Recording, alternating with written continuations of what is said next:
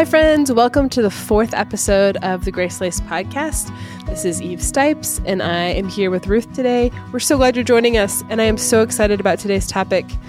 Have you ever battled an inner monologue about what's true, either about who God is, who you are, what your circumstances are, and no matter what you do, it just feels impossible to break the cycle, even though it's making you totally crazy? Well, today we're diving into how to change the patterns of our thinking based on the truth of God's Word. I can't wait for you to hear it.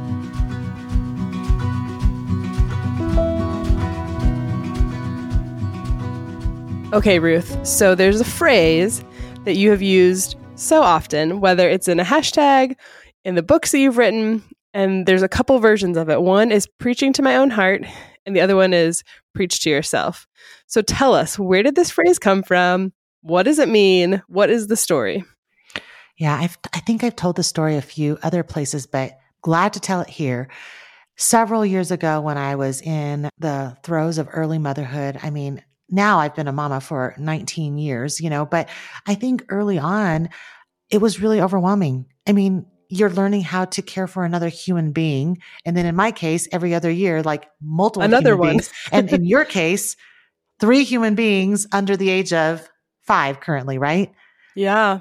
And 2 of them that came at the same time. That's just a lot. That's a lot to learn, a lot to grow in, and it is overwhelming. But whether you're a mama listening in or not, when you're just in a season where it's really easy to say something like, I'm never going to make it. I'm going to die. Oh my goodness. I'm not the right girl for the job. All the phrases, right? Can you think of a couple of others that you say to yourself that you can share here?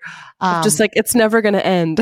Yes. Or I can't survive this, or I stink at being blank, whatever it is that you've been called to do. So like we all have these phrases, all these things. And for me, I would spiral around and around. Like I remember, I'm embarrassed to even say this out loud, but I really remember even saying to Troy, like, I don't know if I know how to be married. I can't do this. I don't think I know how to love you well. I'm a terrible wife. I'm a terrible mom. I'm going to ruin my kids. How many more honest and personal things can I say out loud here? So I've said all those things this week. So, oh, friend, I'm telling you, it's so true, right? You just kind of go like, I'm just the worst. You just go around and around and think those things. And then ironically, sometimes the flip happens and you're like, I'm so amazing. I'm so great. And then you fill your mind with dumb thoughts that are pride ridden as well. So early on, I had all those lies go around and around about how I wasn't the right girl for the job, or how I couldn't survive marriage and ministry and motherhood. And I remember this specific day, and I've told this story, I think before on social media, just that Troy kind of came to me at one point, and it wasn't just like a one and done, but he started having these conversations with me where he said, babe, I do the same thing. I just don't do it the same way that you do. I'm a verbal processor. Who's Joe Simons? Verbal processor. Wow. Surprise. I just have to analyze and talk everything to death. It's like, bam, bam, let's beat it over, and over again until I feel better about it. Troy's an internal processor, but he's like, honestly, spiraling happens to all of us. And we go around and around. And he said, but when I look at scripture and I look at the psalmist, do you remember Psalm 42? Do you remember Psalm 103? And he would literally be like, what does the psalmist do? He preaches to himself. He tells his soul what to do. And in that same period of time, as we were kind of learning about what it means to preach truth to ourselves, he read me this quote that I've always just jotted down and had close at hand in my notes. And it's from one of his favorite old-timey preachers, Martin Lloyd-Jones. And this is what he said. He was writing about spiritual depression, as he called it. And he said, have you realized that most of your unhappiness in life is due to the fact that you are listening to yourself instead of talking to yourself? How convicting, right, Eve? Yeah. He says, take those thoughts that come to you the moment you wake up in the morning. You have not originated them, but they start talking to you. They bring back the problems of yesterday, on and on. Somebody is talking. Yourself is talking to you, he says. The main art in the matter of spiritual living is to know how to handle yourself. You have to take yourself in hand. You have to address yourself, preach to yourself, question yourself. So this slightly awkwardly written, thing that Martin Lloyd-Jones says. He's basically saying the hardest thing and the most important thing to do is to know how to look at what's going on with yourself and tell your soul what to do and not let your feelings be the boss. So this quote really led me down a journey where some of you may know, like I ended up writing books on it. I mean, I wrote tiny little books like Fields of Joy and Garden of Truth, where there were little scriptures and what I was reminding myself from that scripture. But then I ended up writing an entire Bible study called Truth Filled with Lifeway. Yeah. So many of you listening in probably have done that Bible study, but that Bible study walks us through how to use the book of Colossians as an example of how to preach to ourselves the truth of God's word. And, shameless plug, that's also in teen girl version as well. But, and so it really was about looking to scripture as the example. Yeah, it's incredible to think that we really do talk to ourselves. Like when you say it out loud, it's like, well, I'm not like a crazy person. And it's like, no, you're not. Like we all are talking to ourselves in some form or fashion. And so you and I have talked about before, like, okay, so what's the biblical example then for how we talk to ourselves? And there are two Psalms where we can see it really clearly. You already mentioned them. The first is Psalm 42, and I just want to read a couple verses here. So the psalmist going through a couple different thoughts, but there is a couple of sentences that he repeats over the course of this psalm, and here's what it says. Why are you cast down, O my soul, and why are you in turmoil within me? That sounds like a lot of places I've been. Right. So here's his response to himself. Hope in God, for I shall again praise him, my salvation and my God. My soul is cast down within me. Therefore, I remember you. And he comes back to that same, why are you cast down, hope in God, at the end of the chapter too. And it's just like, you can see, it's like almost like you can see the inside of the psalmist's brain saying like, oh man, like what is the deal with me today? Right. It's like psalmist language, but really if you sat in the car with me as I drive down the hill by myself, I'm basically like, what is up, Ruth? Why are you freaking out? And then talking to yourself, hey, remember who God is. Put your hope in God, Ruth. Yeah. So the other one is Psalm 103. And I'll just read you the first few verses here. This one is from David, and it says, Bless the Lord, O my soul, and all that is in within me. Bless his holy name. Bless the Lord, O my soul, and forget not all his benefits, who forgives all your iniquity, who heals all your diseases, who redeems your life from the pit, who crowns you with steadfast love and mercy, who satisfies you with good, so that your youth is renewed like the eagles. You know what's crazy is for so long, I mean, I'm so me focused, and I think we all are when we come to the scriptures. We think, what's in it for me? And so, yes, like God used David to write a psalm for our benefit. But when he wrote this, he was writing this and telling his soul to remember these things.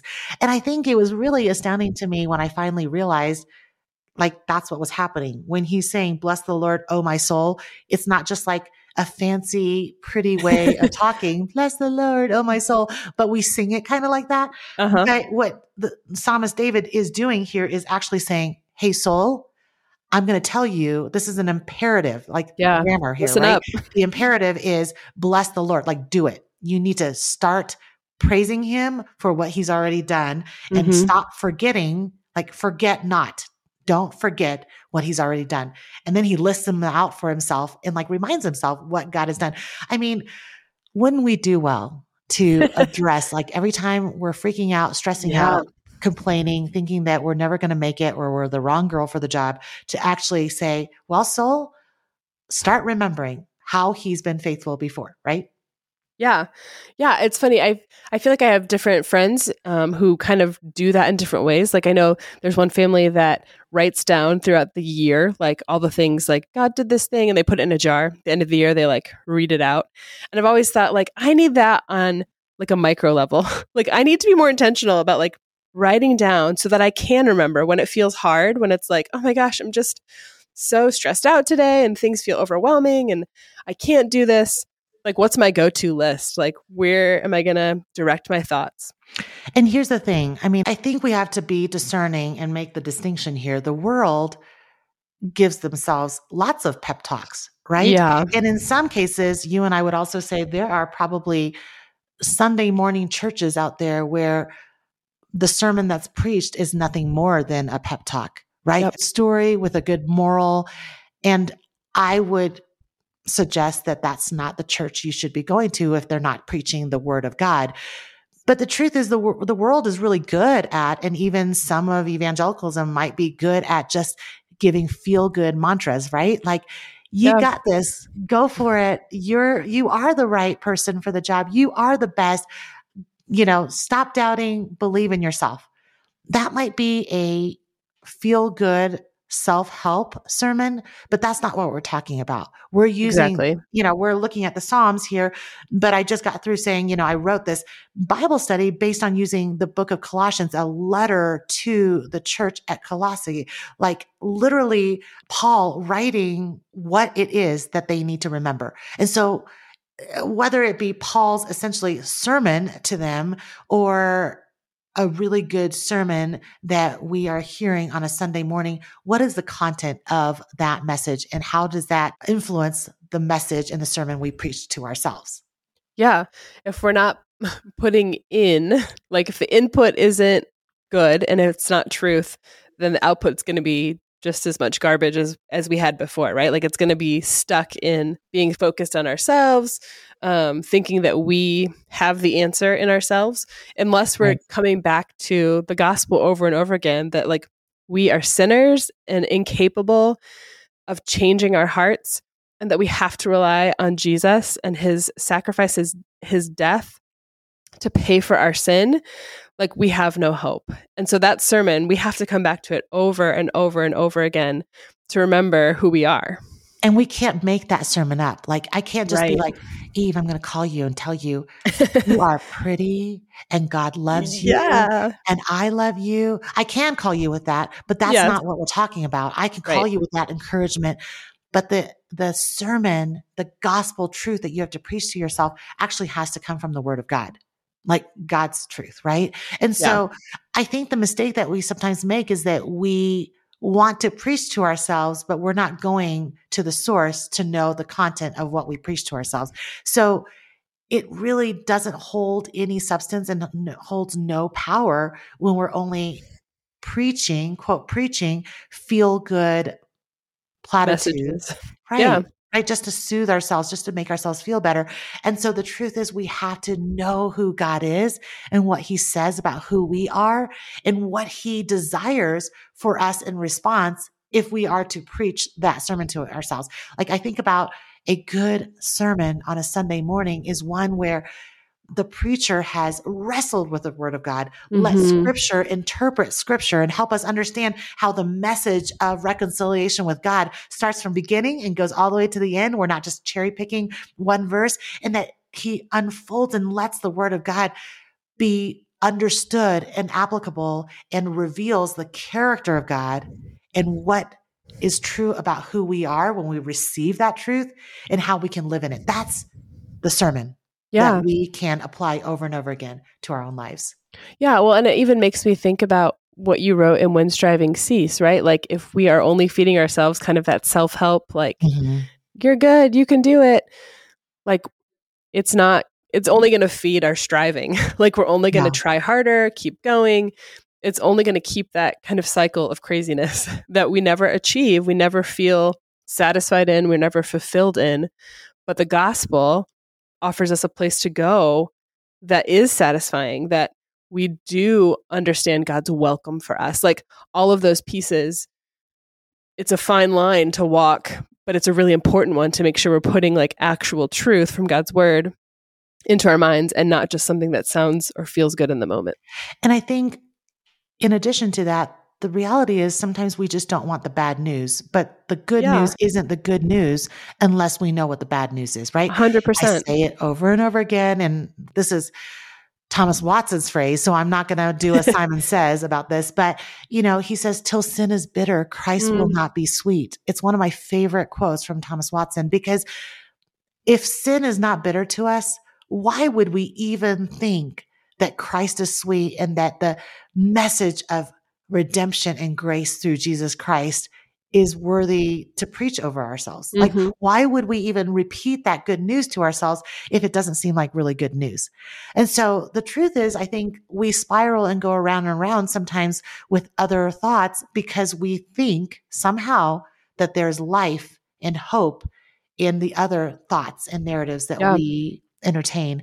And so until we recognize how good the gospel and the good news truly is, we're probably not going to want to preach that sermon to ourselves. Yeah.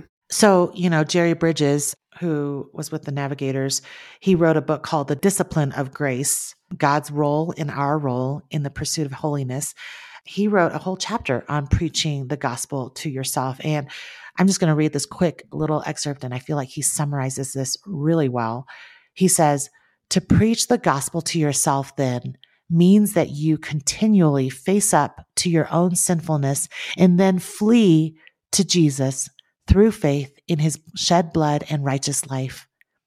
It means that you appropriate again by faith the fact that Jesus fully satisfied the law of God, that he is your propitiation, and that God's holy wrath is no longer directed toward you."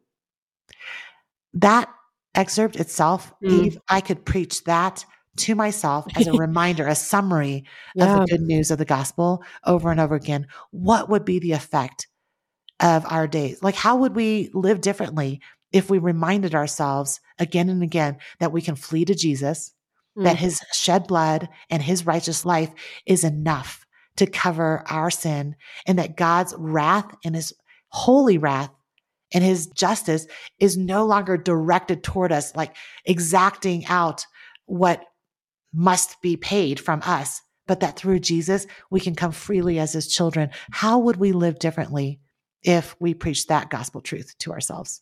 Yeah, I think there's a lot of ways that plays out. I think it frees us from feeling like we have to make anything happen, right? We recognize who we are and who God is.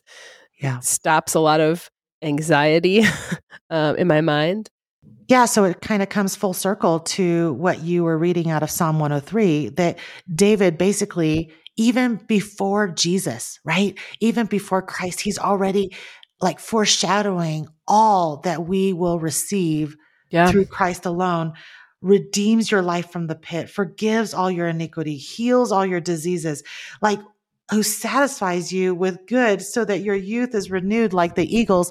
Like, that is not fully realized with David. It's fully realized when God condescends, comes down to earth in the form of a man through Jesus Christ and sacrifices his beloved son, the third person of the Trinity, that we might have full access to him and know everything that David says in Psalm 103 and know it personally, not as something far off, as a special communion with God, but in an everyday accessible way with God, because we are covered by the blood of Christ. There's nothing magic to what we're saying here, Eve, but I will say, if I was having this conversation every day with myself, with Troy, with you, with our team, with my kids, if I was reminding myself of this truth, then the disappointments of life would feel a little less disappointing. Yeah. The things that don't work out exactly the way I want them to would feel like they have less hold on me, that I would remember what is true and what is real and how faithful God is. And so it realigns us. Yeah. Like, that truth realigns our perspective. So preaching truth to yourself, in summary, is not some little formulaic little tool that we do. Hey, have you preached truth to yourself today? Right. And then we're like, check, we did it. And then you're like, somehow you feel better, like you took a shot of a vitamin or something. No, it's realigning your heart. It's that we are bent towards believing lies. We are bent towards thinking that we're the hero of our own stories. We are bent to thinking that we have all the answers. And instead, we go to the gospel and say, not my way, but yours. And I'm going to posture my heart and realign myself with what is true by preaching the truth back to myself like a good old sermon. I'm not going to wait till Sunday. I'm going to go to the word and preach that back to myself. Yeah. And what a gift that we have God's word, that we're like able to go and find it and read it and speak it back to ourselves. It's such a gift. Yeah, so let's get practical, Eve, in our very Okay. favorite section. Every time at the end of each podcast episode, we ask the question, what's the gospel truth in today's episode? Why does it matter? And what's one small thing we can do in response to that truth? You go first. Yeah. So the gospel truth here, I think, is that we have to choose to dwell on the gospel. Like the gospel truth is the gospel, right? Like that is what we are made for. Yeah. And that's the only thing that is going to help us change our patterns of thought that aren't healthy or useful. Like we have to dwell on the gospel. Yeah. The gospel truth is that it is the gospel truth. Does that make sense, guys? And why does it matter? Yeah, man, I think especially in, today's pace of life, it's just really easy to fill up on other things. Like if I don't intentionally come back to the gospel, my mind will run in a million different directions. It'll be influenced by a million different people, places, things.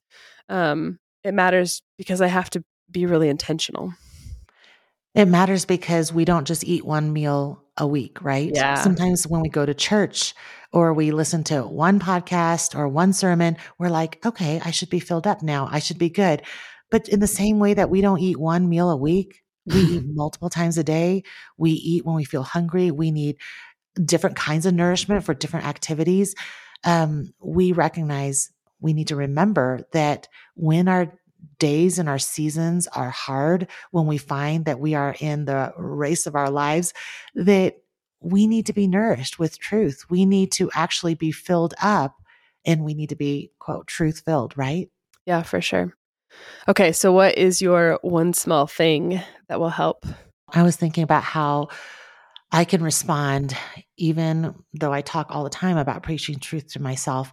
But I think the one small thing that I can do is to remember that the truth of the gospel, I shouldn't assume that I always remember the full gospel, and I shouldn't assume that my kids or my people, like the people in my life, maybe that's for you as a roommate, maybe it's your small group, but we shouldn't assume that we're all preaching the actual truth to ourselves. Right. So my one small thing is when I talk to my kids, I'm going to work to share the full gospel as I'm talking. And that's not going to be every time. I'm not going to be like, yeah. By the way, Jesus lived a perfect life. And then sit down, kids. At every moment, but to remember that I don't want the gospel truth just to be with quotes around it, a feel good platitude, that the gospel truth is the truth that I just read of how Jerry Bridges summarized it. It is the full truth of the gospel.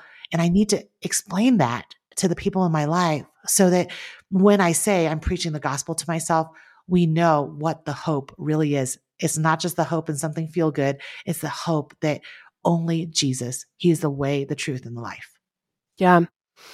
I think my one small thing goes back to what we talked about earlier of like having a go-to list of like, what are his benefits? Like if I'm telling my soul to bless the Lord, then like, even I'm just going to work on like a list of 5 things that I know I can go to automatically that I can help like redirect, realign right away.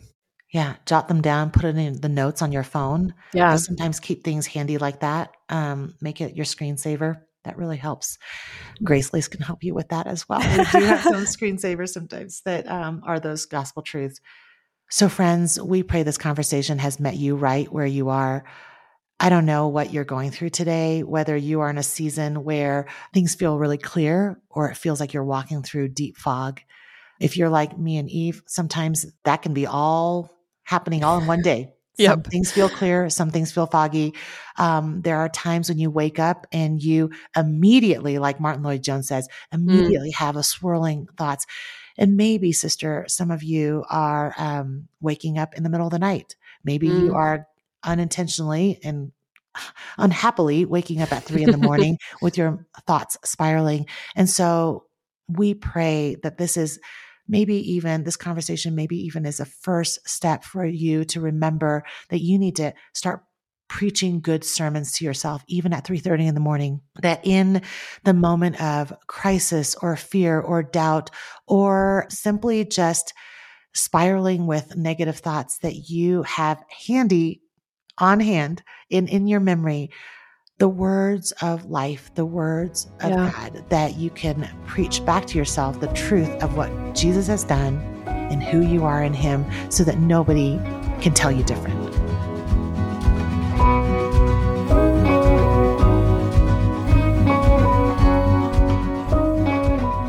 Well, friends, we are so grateful to have had the opportunity to sit and chat with you and invite you into our conversation. We hope it is a blessing. And if you have enjoyed the content from today, we would so appreciate if you would take the time to write a review about the podcast, just to help other people find what we're doing and join our conversation as well. We'll see you next time. Thanks for joining us.